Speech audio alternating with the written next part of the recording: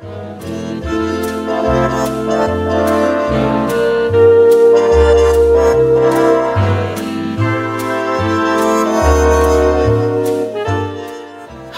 I'm Michael Weber, Artistic Director of Chicago's Porchlight Music Theater. Opening on Broadway at the Majestic Theater November 4th, 1954, Fanny, with a book by N.S. Berman and Joshua Logan and music and lyrics by Harold Rome, was based on the play and film trilogy Marius, Fanny, and César by Marcel Pagnol. Directed by co-author Joshua Logan, the original cast included Florence Henderson as Fanny, Ezio Pinza as César, William Tabbert as Marius, and Walter Slezak as Panis. The play is the story of Fanny, a young woman whose childhood love, Marius, leaves her to go to sea as a sailor for 5 years. His father, César, a tavern owner, disowns him.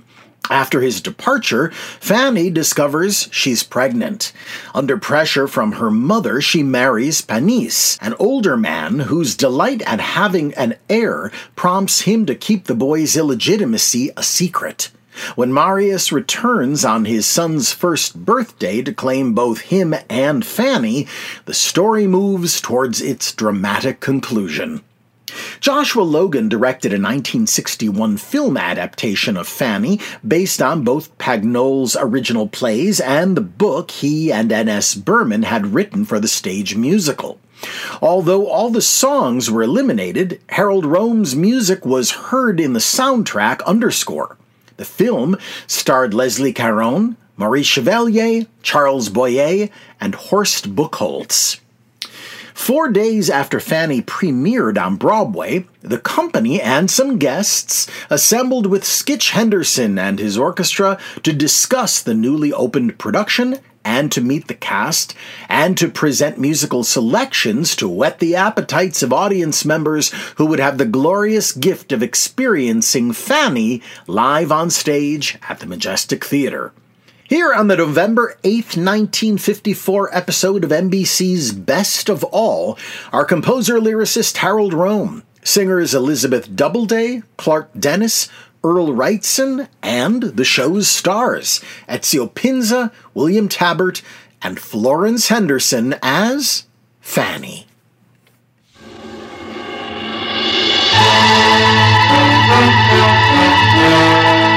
This is Best of All.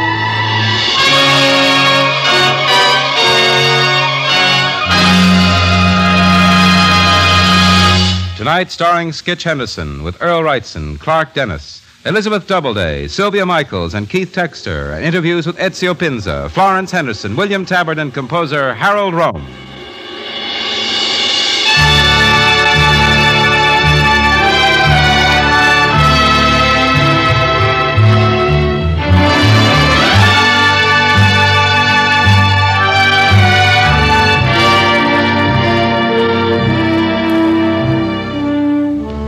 This is Kenneth Banghart presenting for NBC Best of All, another in a series of programs saluting each week an outstanding American achievement in the fields of musical comedy, operetta, and motion pictures.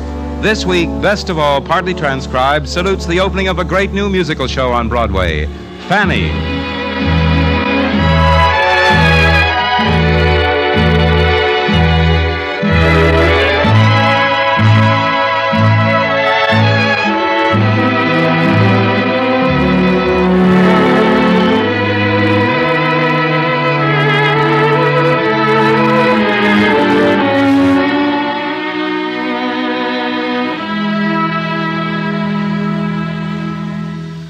You'll hear all about Fanny in a moment, but first a song from this production. Clark Dennis sings and Skitch Henderson and the orchestra play Restless Heart.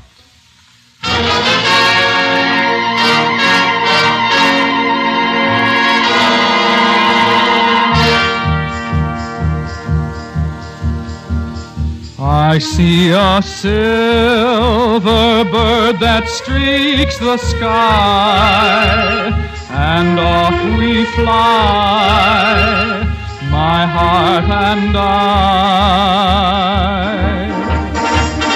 My restless heart and I see a cloud dance by and fade from view. There we go too, my heart and I. My restless heart and I say to each new ship that sails the bay, are you the one it will be? Have you come at last this golden day to set us free? Take us away with you, we cry, my restless heart, my restless, restless, restless, restless, restless, restless heart and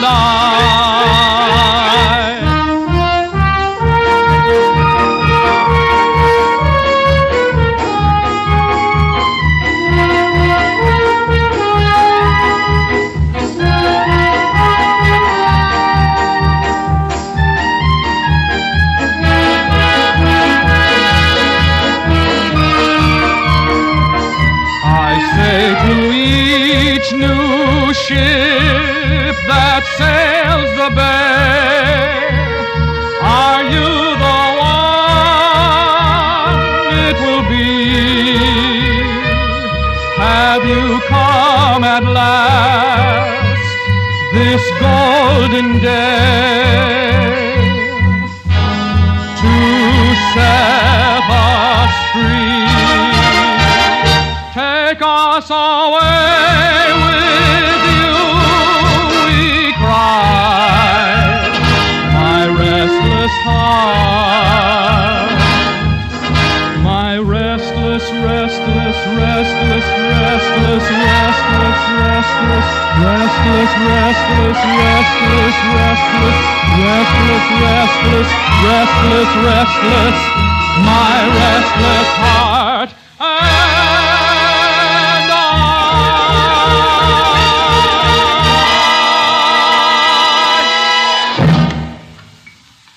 Last Thursday night, Broadway welcomed a new and wistfully engaging musical. How this enterprise came about is more than usually interesting. Those who frequent the art theaters and the movie houses which offer foreign films have long been aware of a series of 3 tender, charmingly funny, and heart-winning motion pictures from France, entitled respectively Marius, Fanny, and César. These 3 connected stories were from the pen of that delightful teller of humorous tales, Marcel Pagnol, and they form the basis of the new musical Fanny. Abetting one another in a conspiracy to make us forget all grave and serious matters are David Merrick and Joshua Logan, the producers, S.N. Behrman and Joshua Logan, the authors of the musical drama, Joshua Logan, the director, Harold Rome, the composer, and in addition to many other fine performers, Ezio Pinza, Walter Slezak, William Tabbert, and a delightful newcomer, Florence Henderson, whom you'll hear later in this program. At this point, I'm going to ask Skitch Henderson to introduce one of the principal collaborators in the great musical Fanny. Skitch? Thank you, Mr. Banghart. This night is a special thrill for me. It's always a thrill to do music of the American theater, but especially when a musical that we're dealing with tonight, this musical being Fanny, has to do with friends of mine in the American theater. It probably makes emotionally a great deal of difference. Tonight, as Ken has told you, we are doing not only music of Fanny, but we are doing music of and about the life of one Mr. Harold Rome, who put most of the effort into this great score, which we're going to do for you tonight. And I thought by way of formal billing, Harold, if I may, first I should say good evening. Good evening. Good evening, Skitch. Now we'll put away the formality. Harold, I'd like to go back into your life just a little bit, not too many years, of course, but I'd like to remind the people that you have given us many other great hours of pleasure in the theater. Where would we begin? Well, if I've been around for a long time, go back to 1937, which was Pins and Needles, my first show. Mm-hmm. Which was a hit. Yes, it ran for 4 years. It spoiled me a little bit, because I said, how long has this been going on? You write a show and bang, it goes for 4 years. It didn't happen again. How did you happen to be called in on Pins and Needles? Well, I was a rehearsal pianist for it. You know, I earned my way through college playing the piano. Mm-hmm. And I'd gotten a job in a summer theater writing shows. And this was the International Ladies Garment Workers Union. I remember They were that. planning to do an amateur review, and they called me in as rehearsal pianist. I played 3 nights a week for them. I made $25 a week for it, and I threw in my material free. And finally, after a year of rehearsal, the show was put on supposedly for weekends. We played one weekend, and it became such a smash that all the members had to join Actors Equity, and it went on to run for 4 years. What was some of the music that you did for the score of Pins and Needles? Well, the one that you might remember is Sunday in the Park. That's the first song I ever had on the hit parade. Mm-hmm. And boy, I'll never forget that either. Driving in the car, which I had been able to buy from the royalties of Pins and Needles, turning on the radio and hearing the hit parade and hearing my own song on it. How about, I think we should mention also Call Me Mister. Oh, yes, that was after a term in the Army. I was in the Army from 1943 for about 3 years. Mm-hmm. And after I got out, I did Call Me Mister, which was a show about the fun of getting out of the Army and the trials and tribulations of being in the Army. I entered the Army as a private and came out as a corporal. In 3 years, I worked myself up. Mm-hmm. But I think on account of that, I could write the show, which was from the enlisted man's point of view. I remember South America. Take it away from that. Yeah, that was in that show. Call Me Mister was in that show. Along With Me was from that, too. There are others. I keep playing the album every now and then. I love to go back because it was a happy show. How about Sing Out the News? What era did you do Oh, that? Sing Out the News was 1939. That was my second Just before show. the Army. Well, I had a wonderful song out of that called Franklin D. Roosevelt Jones, which did very well. That's the song that I always think of. It's funny, I associate that song with you more than any other song. I think that everybody that's in the music profession associates certain songs with certain writers. Whenever I think of you, I always think of that song. Well, you couldn't please me more by saying that. I suppose that the number one talk as a predecessor to Fanny should be Wish You Were Here, which is really quite a fabulous story as far as Broadway is concerned. Yeah, well, isn't that's the last show. Mm-hmm. Yes, that is a fabulous story. That's the story where we got, shall we say, lukewarm reviews on the whole, except for dear old John Chapman, who loved it from the first day. And we kept working on the show for 2 months, 3 months afterwards. And it turned into a big smash hit finally. Harold, how do you attribute a show like that being a success? Is it word of mouth in spite of the critics? Is that There's the way one thing that makes the show a success after the critics, if it can survive the critics long enough, and that is whether the audience likes it. The big test of a show, we found out, or anyone can find out in the theater, is the audience. If they love it, if they go out and tell their friends to go, that's what makes the show, and that's what makes a hit in the final analysis. The reviews can help you at the beginning to get people to come to the theater and to keep you running until you can get enough word of mouth. But it's been proven time and time again that the only real test of a theater is the audience. If you tuned in a bit late, ladies and gentlemen, may I repeat that you're listening to the voice of one Mr. Harold Rome, certainly a great man of popular music here in America. Harold, we're going to come back to you in just a little bit. I'm going to take a hiatus now talking to you and go back to the podium, if I may, and I'll turn this microphone over to Mr. Banghart. The waltz, in the opinion of some of us, is never so lovely as when it's gay. And that's how it is in Fanny, where in the happiest moment of the show, everyone joins in the hit which Elizabeth Doubleday sings for us now. Why Be Afraid to Dance?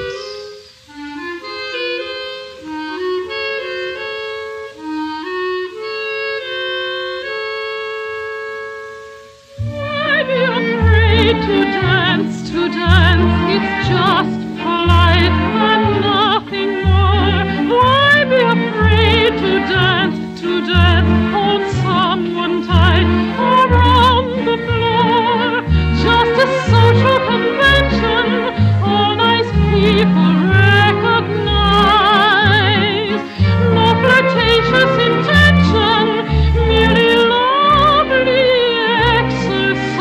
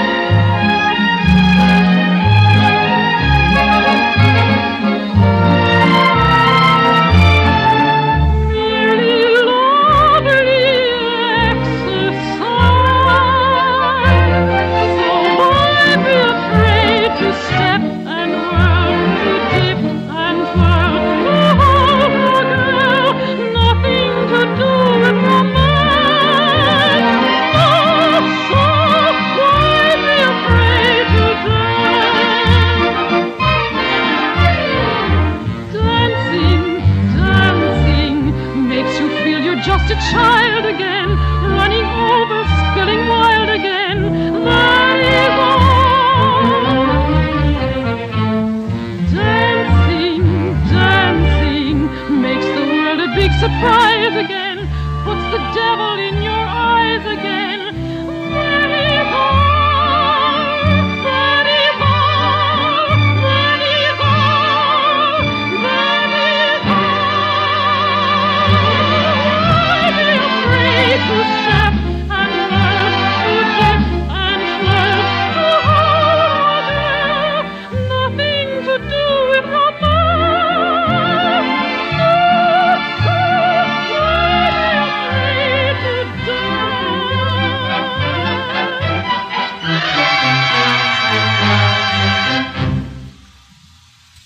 Now, perhaps Skitch Henderson can persuade Harold Rome to tell us something of the tribulations and triumphs involved in his preparing the music for Fanny. Skitch? Thank you, Kenneth.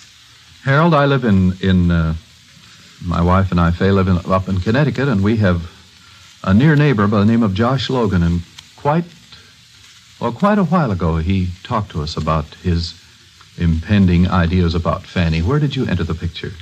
It was a year ago, I think over a year ago, January. Mm-hmm. That means not this last January, but Yes, the January before ago.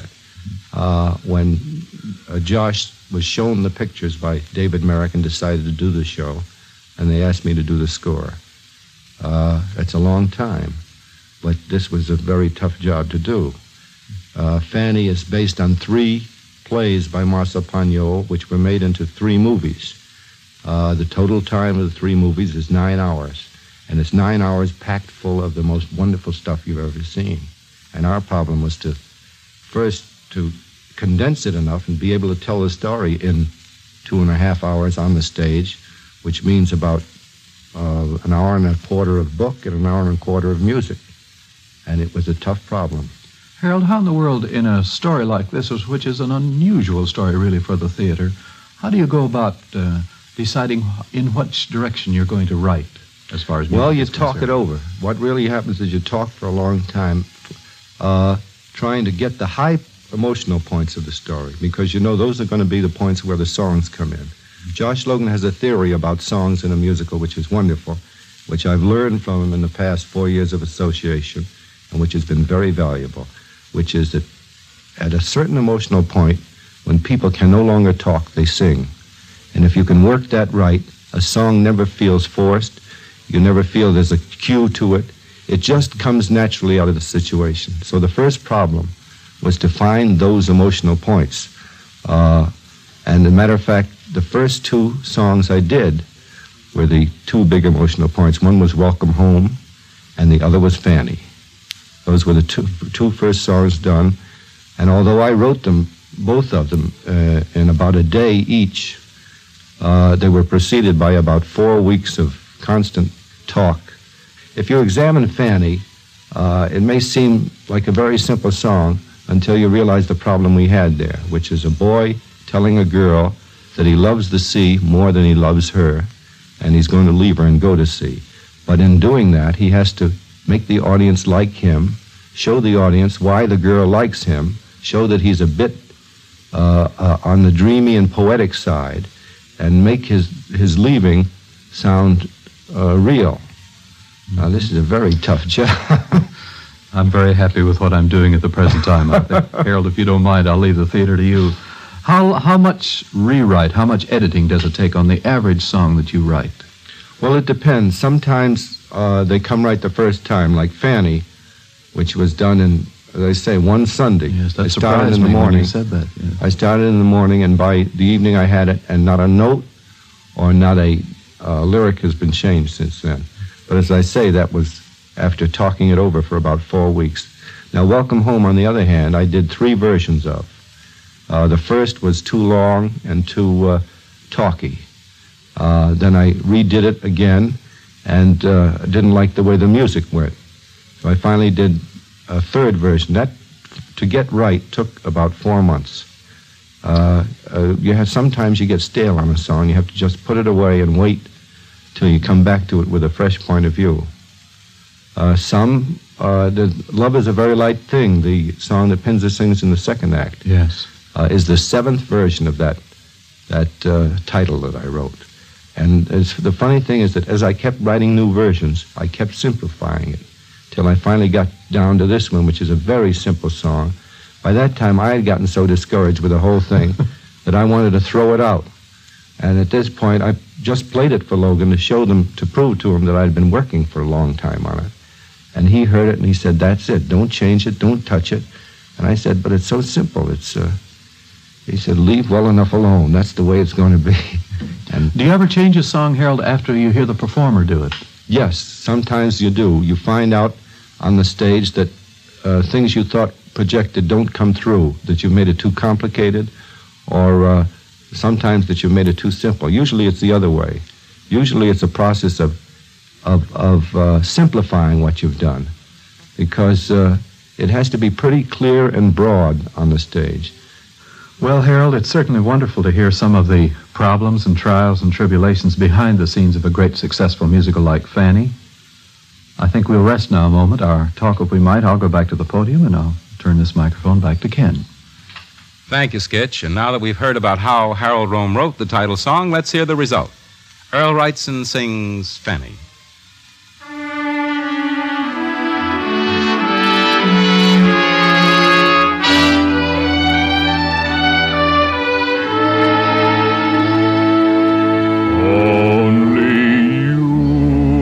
Long as I may live, Fanny, Fanny, Fanny. You, long as I may live, Fanny, if I could love, that's what I would say.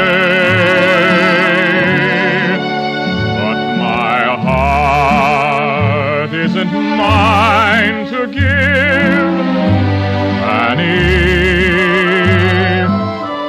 Fanny, Fanny.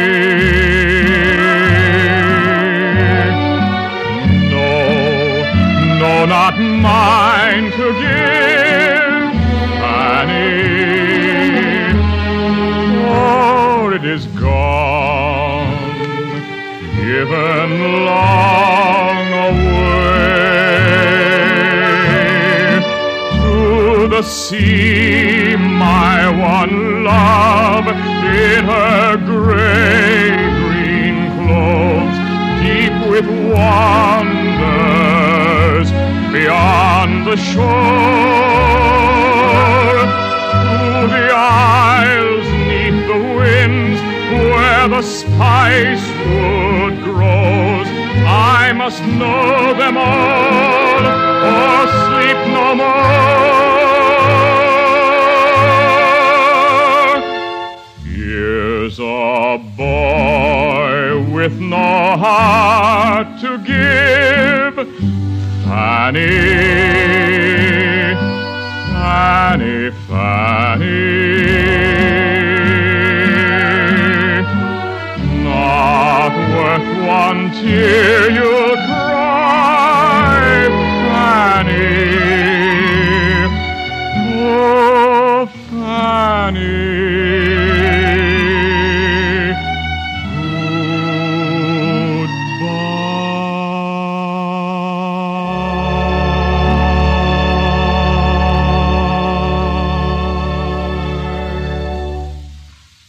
I'll have to, at this time, ask Mr. Banghart, the gentleman of the orchestra, and Mr. Harold Rome, whom we're saluting tonight, also Josh Logan and all the company. I'll have to ask them to stand aside, if I may, because as a conductor, it's a great pleasure for me to talk to singers at any time. But this singer is extra special because she's not only very wonderful in the voice medium as to vocal ability, but a fine actress.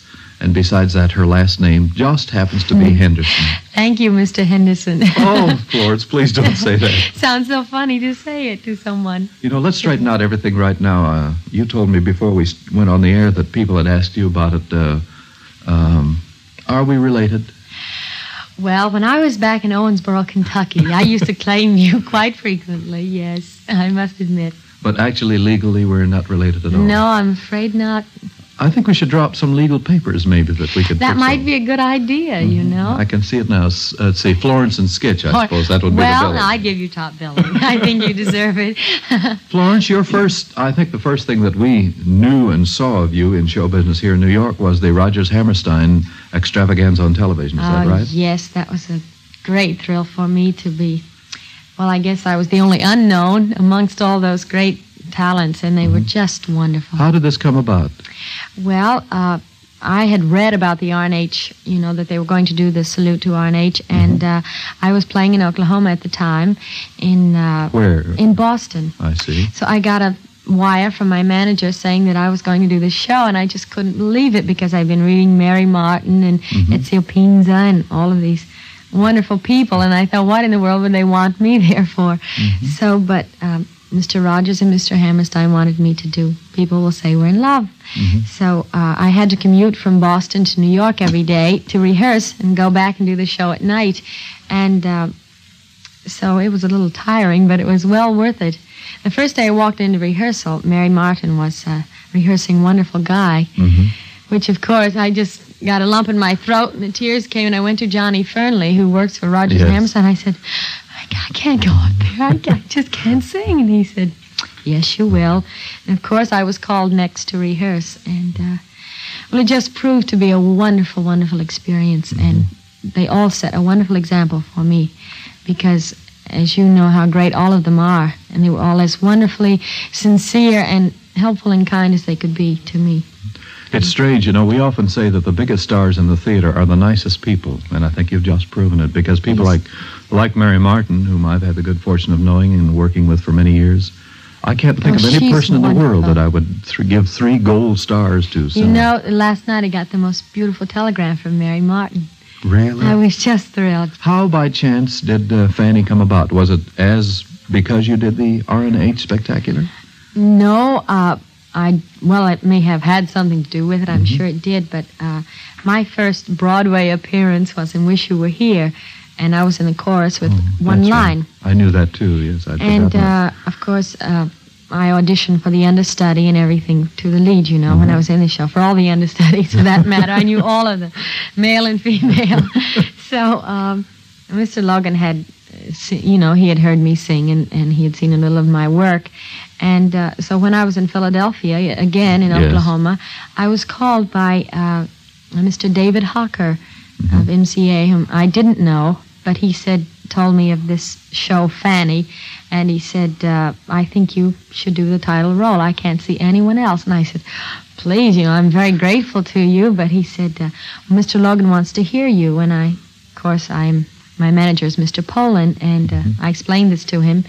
And he very wonderfully called my manager and set up the thing, but he bowed out completely. And I came in for an audition again, commuted from Philadelphia. And I auditioned over an hour for Mr. Logan and Mr. Merrick and Mr. Rome. And they said, well, it's wonderful, and you've grown so much, but still we have to go further. And I said, of course, I understand. I was grateful to have the audition, you know, so... Nothing happened for a few months, and I thought, well, it's kind of hopeless for me, you know. And then when I was in Philadelphia again, we played there twice during the tour, and I was called again by Mr. Logan. And he said, well, Florence, we want to hear you again, but, you know, it's a very big thing. And I said, yes, sir, I understand. So they called me in again. We closed in Boston in May. And I went to New York, and about a week later, they had me come and audition. And they still, at least they made me feel they still weren't quite sure. And the psychology of the producer. Yes. And I asked if I might go home. It had been almost 3 years. And so if they needed me, that they could call, and I would come back immediately. And I was home about 3 days, and my manager called and said, Florence, it's yours. And so here I am. You have just told in person a fairy story which has come true, and it's just wonderful. I can say, from my own personal standpoint, Florence, I had the great pleasure, of course, of seeing the show under rather unusual circumstances, but I can just tell you that I'm your fan. No, and I'm yours. We can be the Mutual Admiration Society. So the little team of Florence and Skitch go down through the years in music. Well, I'd just like to say, when you saw our show under rather unusual circumstances, most of the cast was quite thrilled to have you in the audience and gave us a little bit of the jitters, you know. But it was wonderful. Well, I want to thank you very, very much, Florence. I know your problems as to schedule and everything. I wish you the very best of luck in Fanny. All I want to say is the people that are across the country listening to the voice of Florence Henderson, when you're in New York, see Fanny and hear it in person and see it because it's just wonderful. Thank you. Thank you very much, Skitch. Righto. Hi, this is Porchlight Music Theater producing artistic associate Frankie Leo Bennett. If you value programming like this, please consider making a donation today at porchlightmusictheater.org. We appreciate your consideration and hope you enjoy the show.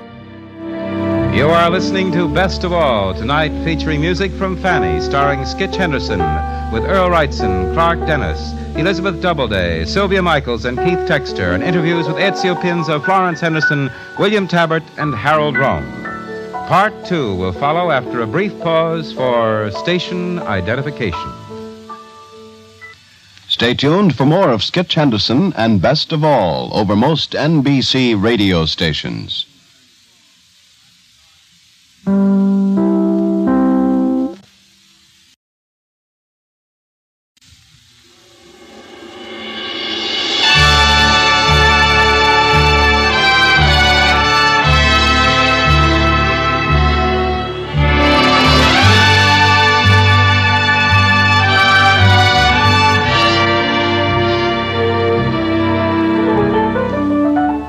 This is Kenneth Banghart presenting Part 2 of Best of All. Tonight starring Skitch Henderson with Earl Wrightson, Clark Dennis, Elizabeth Doubleday, Sylvia Michaels, Keith Texter, and interviews with Ezio Pinza, Florence Henderson, William Tabbert, and Harold Rome.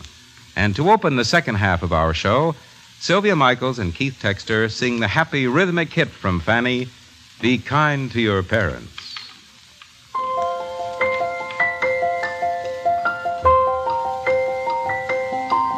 Be kind to your parents, though they don't deserve it. Remember, they're grown-ups, a difficult stage of life. They're apt to be nervous and overexcited, confused from their daily storm and strife. Just keep in mind, though it sounds odd, I know, most parents once were children long ago. Incredible. So treat them with patience and sweet understanding, in spite of the foolish things they do. Someday you may wake up and find you're a parent too.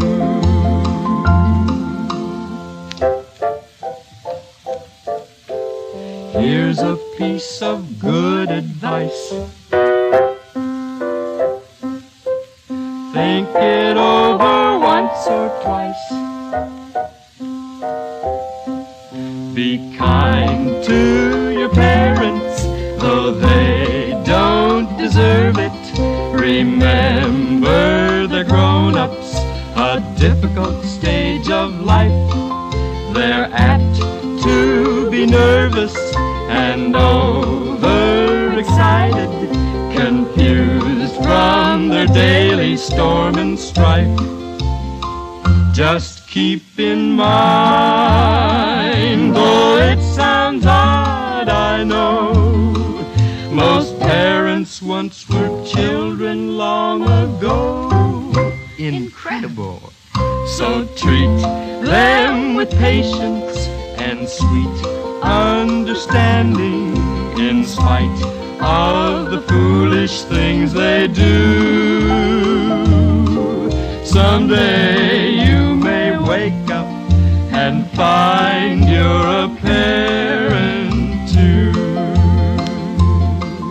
and find you're a parent too.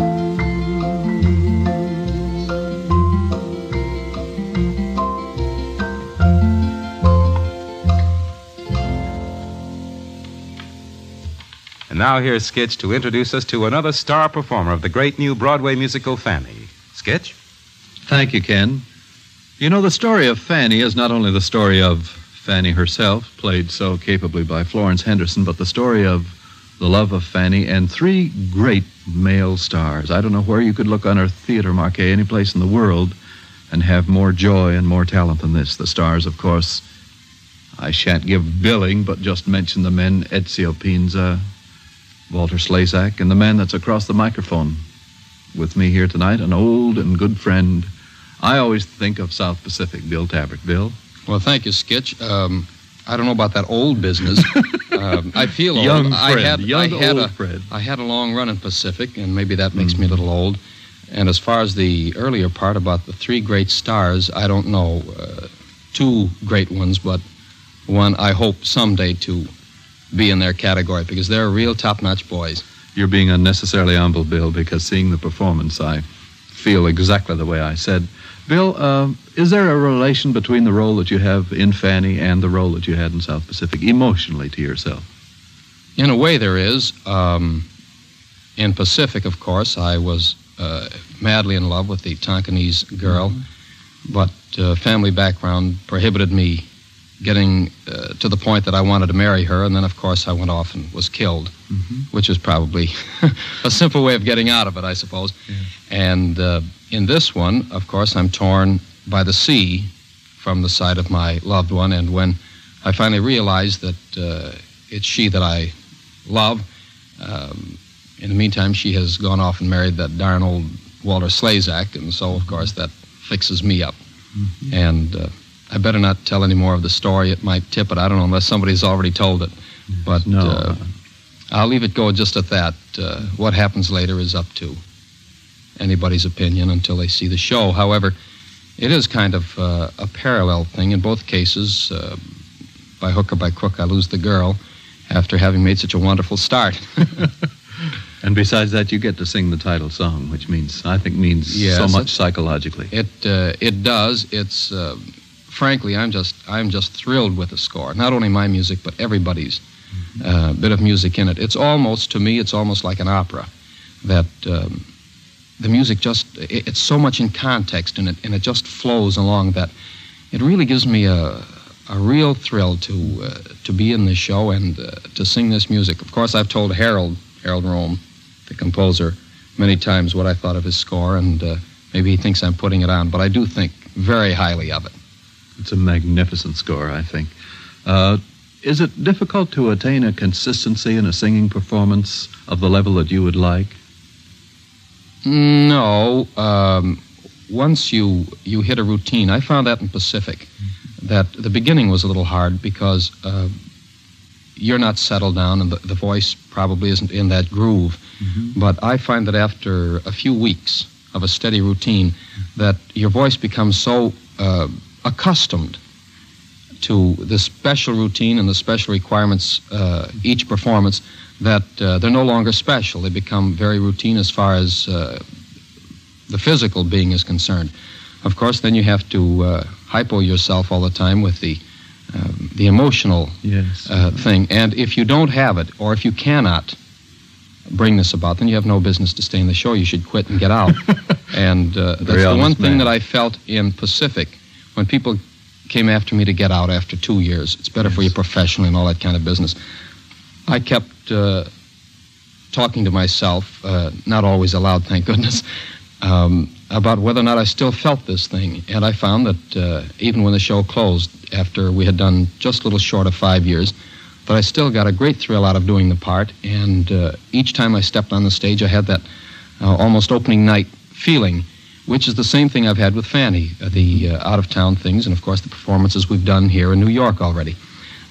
Each performance is a brand new thing. I actually weep legitimate tears when the sad parts come along because I really get so wrapped up in it that I feel sorry for myself or somebody else for the position they're in, and it's just, I tell you, it's just good, that's all. I can think of no greater advertisement for any people that might be thinking of coming to New York and going to the theater than this paragraph just delivered by one Mr. Bill Tabbert, who's one of the stars of Fanny. Bill, I know that you have a horrendous schedule. In fact, I know right now we transcribed this because obviously you're in the theater performing. I want to thank you for taking the time and trouble to come by, and I hope when the next musical comes along, we can do a repeat on this. Well, I hope that this one runs as long, Skitch, as Pacific. Then you can call me an old friend. Thanks very much, Skitch. Thank you, Bill. Harold Rome has written another appealing love song for Fanny, which Sylvia Michaels sings for us now. I Have to Tell You.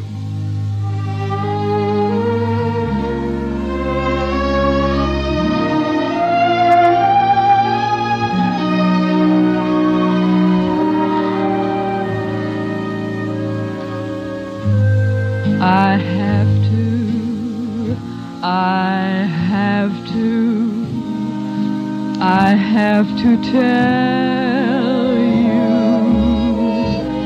I have to, though I don't know where to start.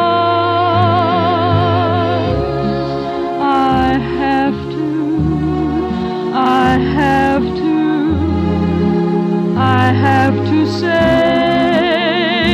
what I'm shouting in my heart.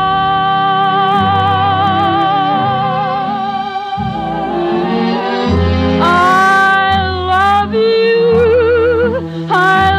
you, I'll always love you, need you, want you all my life.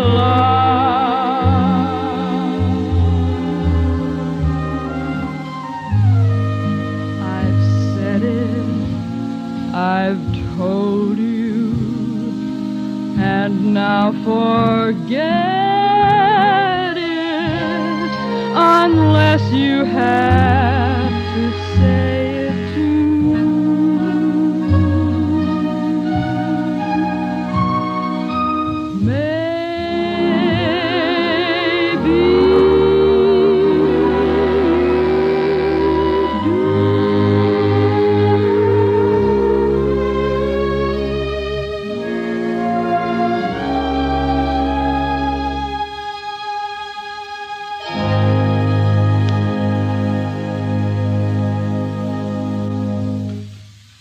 Now, continuing our salute to the musical Fanny, here is Skitch Henderson with the great star of the show. Skitch? I'm sitting right now in one of the dressing rooms of the Majestic Theater. There's a man right on my left that is very, very tired, a good friend of mine and a good friend of the American public via his great starring roles, beginning, I suppose, with the Opera House through South Pacific. Mr. Pinza, good afternoon. Good afternoon, Skitch. How are you? Oh, it's a pleasure to see you, Ezio. Pleasure is mine. I know that you're more than a little tired. I think we should tell the public what you've been doing this afternoon. Well, we have worked 4 hours in taking pictures for Life magazine, and they haven't finished yet. They haven't finished yet? No, they want to make an hour tomorrow night after the show. I said that tomorrow night after the show, we go to bed, because Wednesday we have 2 performances, but nothing to do, they bang. Well, you know, this is the life of the theater. Nothing ever changes through the years. Never. Ezio, do you miss the Opera House? Well, I must tell you the truth. I don't know now if I've been getting used to this kind of life I do now. I don't very much. I don't. Mm-hmm. And besides, I tell you, many people ask me, are you going back? Yeah. And I don't believe in coming back. I'm always afraid, you know, and I'm not afraid, but I am sure they would stay there with the gun and say, well, it's not anymore what it was. I prefer to leave it like it was, you see. Are you still a fan of the opera? Oh, yes, I like opera very much. I think the opera is still one of the greatest entertainment we have. You know, talking about the Opera House, I think something rather unusual is happening tonight at the Metropolitan here in New York. They're doing, scenes from different operas. What do you think of that idea for an opening night? Well, I don't agree with it, but as long as it brings money to the opera to help run the opera, because, you know, opera is a very expensive proposition, and unless it's subsidized by somebody, it's very difficult. But do you honestly think that helps the opera? You say if it brings money, and do you think it does bring money? Maybe it does this night, but... I don't know. I mean, the management must have found out that this is the way to do it. I don't know. I would prefer to make less money and to do it more artistically. That's all. Have you ever heard of this being done before? No, I have. Yes, I have heard this being done before, but in a special occasion, like they call it opera party, opera benefit, something like that. Mm-hmm. I have never assisted in an opening which is done with different acts of different operas. But this is the new trend, I think, in my opinion, I don't want to criticize anybody, but I think that the opera has the tendency of wanting to go, let's say, Broadway.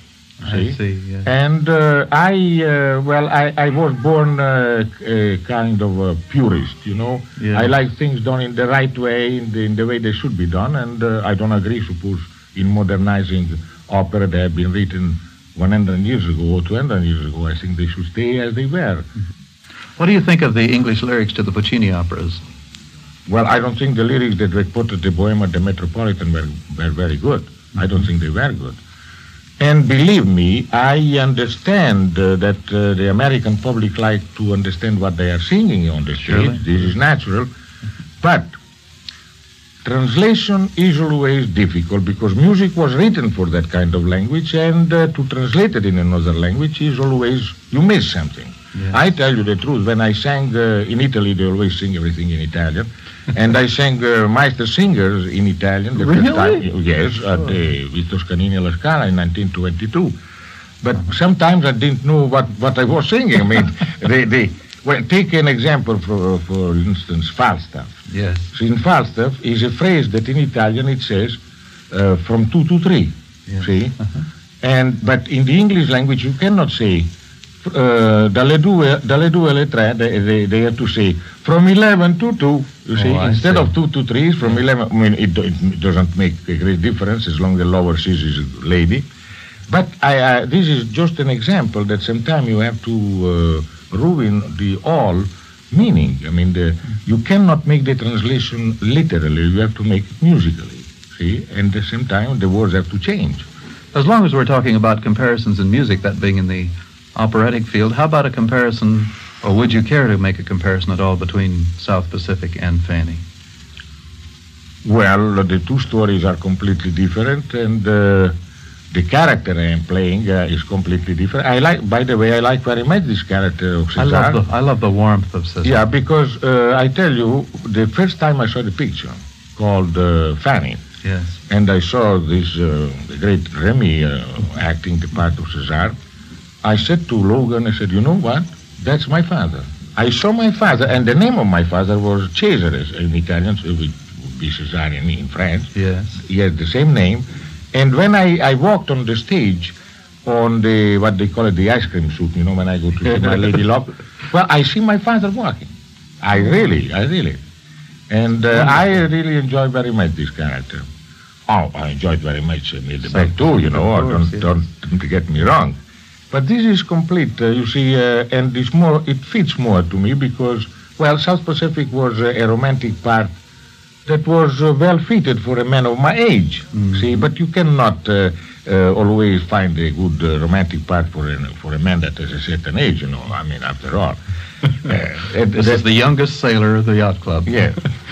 Ezio, seeing you in this part makes me think that maybe, eventually in the theater, you're going to go to a straight acting role. Could that be true? Yes. After this is the last musical I will take. Really? I want to do a straight role. Maybe I break my neck. Oh, maybe. It should be wonderful. But I know they say that people will say, why doesn't he sing? Well, I'm singing off, my good. I am singing for 40 years now. And I don't want to be nervous that maybe my voice is not so well tonight and I have to sing. When you have to speak, well, you speak all the time. Even if the voice is a little tired, you speak. But singing is another thing. And besides, when I sing, being that I come from the opera, the people expect me to sing well, yes, you see, and that makes me nervous, you see. Yeah, I've noticed that psychologically, that people are inclined to be more critical of somebody like yourself that has such a they want wonderful to hear, background. They think this comes from the opera, must have a good voice. Well, I'm going to let you probably go over to Sardi's and get something to eat. I want to tell you, it's been a pleasure for me to talk to you here. I hate to take your time knowing your schedule. I wish you the very best of luck in Fanny. Thank you very, very much. Thank you. Bye-bye. Thank you. The Harold Rome score and the Harold Rome lyrics for Fanny are particularly appealing because the composer, a man of sensitivity, finds his own emotions aroused by the simplest of life's experiences, and he's able to communicate his feeling to us in both words and music. There is, for example, in Fanny, a great song for Ezio Pinza to sing to his son Marius, played by William Tabbert, a song which speaks of all the familiar things which, taken together, spell to all of us the simple concept, home. Earl Wrightson, with Skitch Henderson and the orchestra, sings Welcome Home. Why, even when I leave this neighborhood for only a day, to go to the beach or the vineyards across the bay, no matter what I do or see, after turning home again, I get to that corner and then,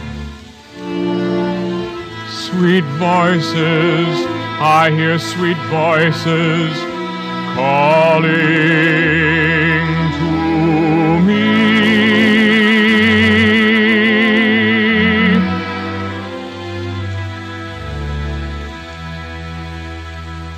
Welcome home, says the street, as I hurry on my way. Welcome home, sings the gate like a song.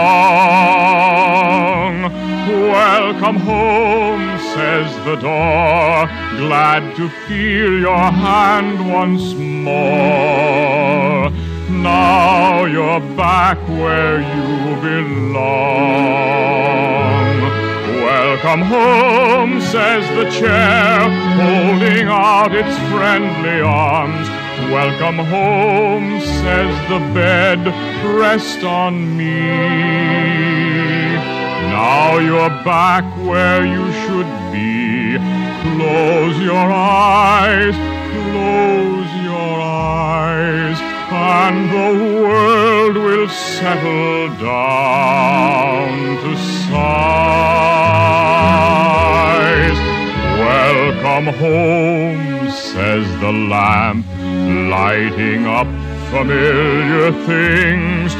Look around at your friends, good and true. Get your cares all untied while you're warming up inside. Welcome home to you. Welcome home to you.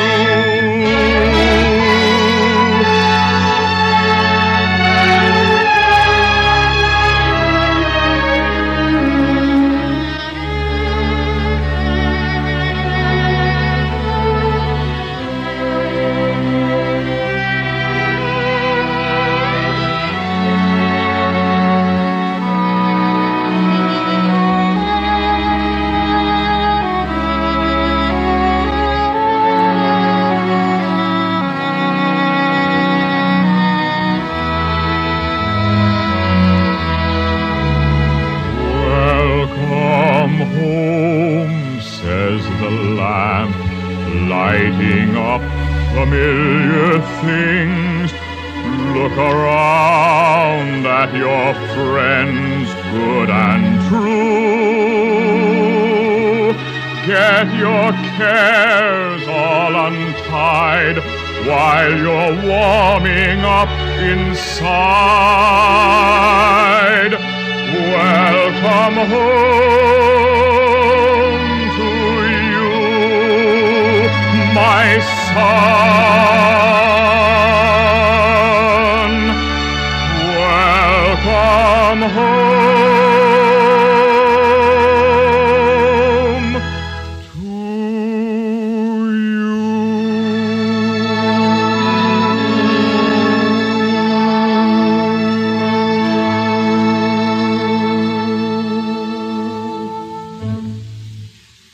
Now back to Skitch Henderson and the composer of all these wonderful songs from Fanny, Harold Rome. You know, Harold, this might seem a silly question after all the talk about music and music in the theater, but how did you begin in music? It's not a silly question at all, Skitch. It's A very good question. I began by my mother making me take piano lessons when I was 8 years old. That's how I started. There were 5 kids in our family. Every one of them took piano lessons. None of the rest of them went to music as a profession, but I think all of us gained by being forced to take lessons and being forced to know something about music. Harold, it would be unfair to have you in this studio tonight without asking you to do at least a few of the wonderful bars of melody from Fanny. I especially would like to hear you, if you had the time, do To My Wife. And also, I wonder why this was written. Did this have any personal dedication? Skitch, you know just as well as I do that everything you write has a personal thing. If you don't write out of your own insides, then it's no good anyway. I happen to be a very happily married man. I've been married for 15 years, and this was a chance to tell my wife that, too. It happens to fit in the show. Yes. But I call this the kissing song because first time I played it, I always play songs for my wife first because she's very good about criticizing them and giving me a first audience reaction. The first time I played this song for her eyes filled with tears and she just leaned over and kissed me. Then when we had our first reading, Walter Slezak had no idea this song was in the show because it was one of the last written. And I played it during the reading. And when I got through, he came up and kissed me. Then he went home and sang it for his wife, and she kissed him. So, do you think we could have a performance here? Sure. If we could. I hope my wife is listening in.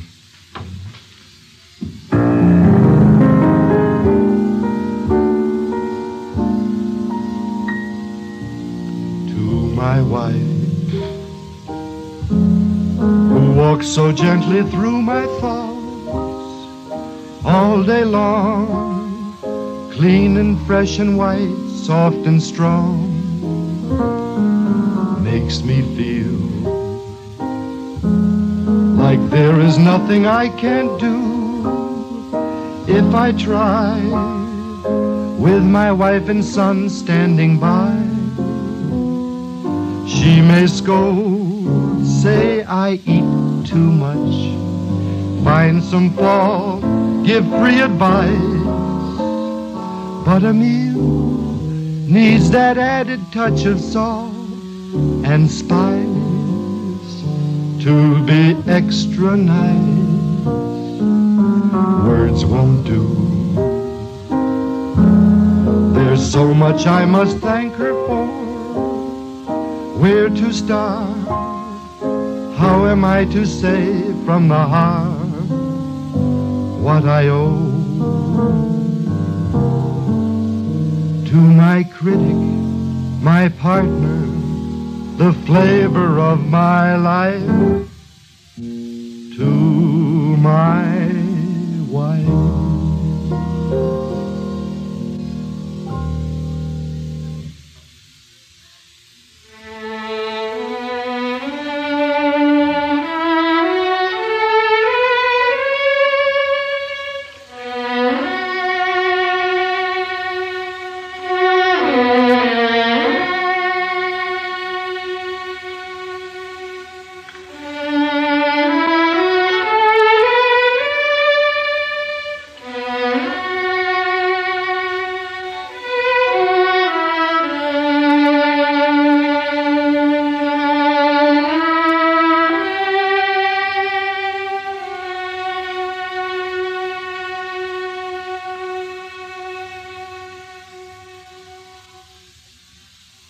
Harold Rome, I want to take this opportunity in behalf of our company here on Best of All to thank you for allowing us the privilege of paying this tribute to Fanny tonight. Well, thank you, Skitch, for allowing us to be here. And when I say us, I really mean us. You know, a musical is a cooperative effort, one of the biggest there is. And everybody involved is part of it. It's nobody does it by themselves. It's right down from the producers, David Merrick and Josh Logan, through all these stars like Walter Slezak, Ezio Pinza, Florence Henderson, Bill Talbot, and all the others, and everybody in the company. It's a matter of all working together, and this has been a wonderful experience for me. And I thank you for all of them, not for myself. Thank you, Harold.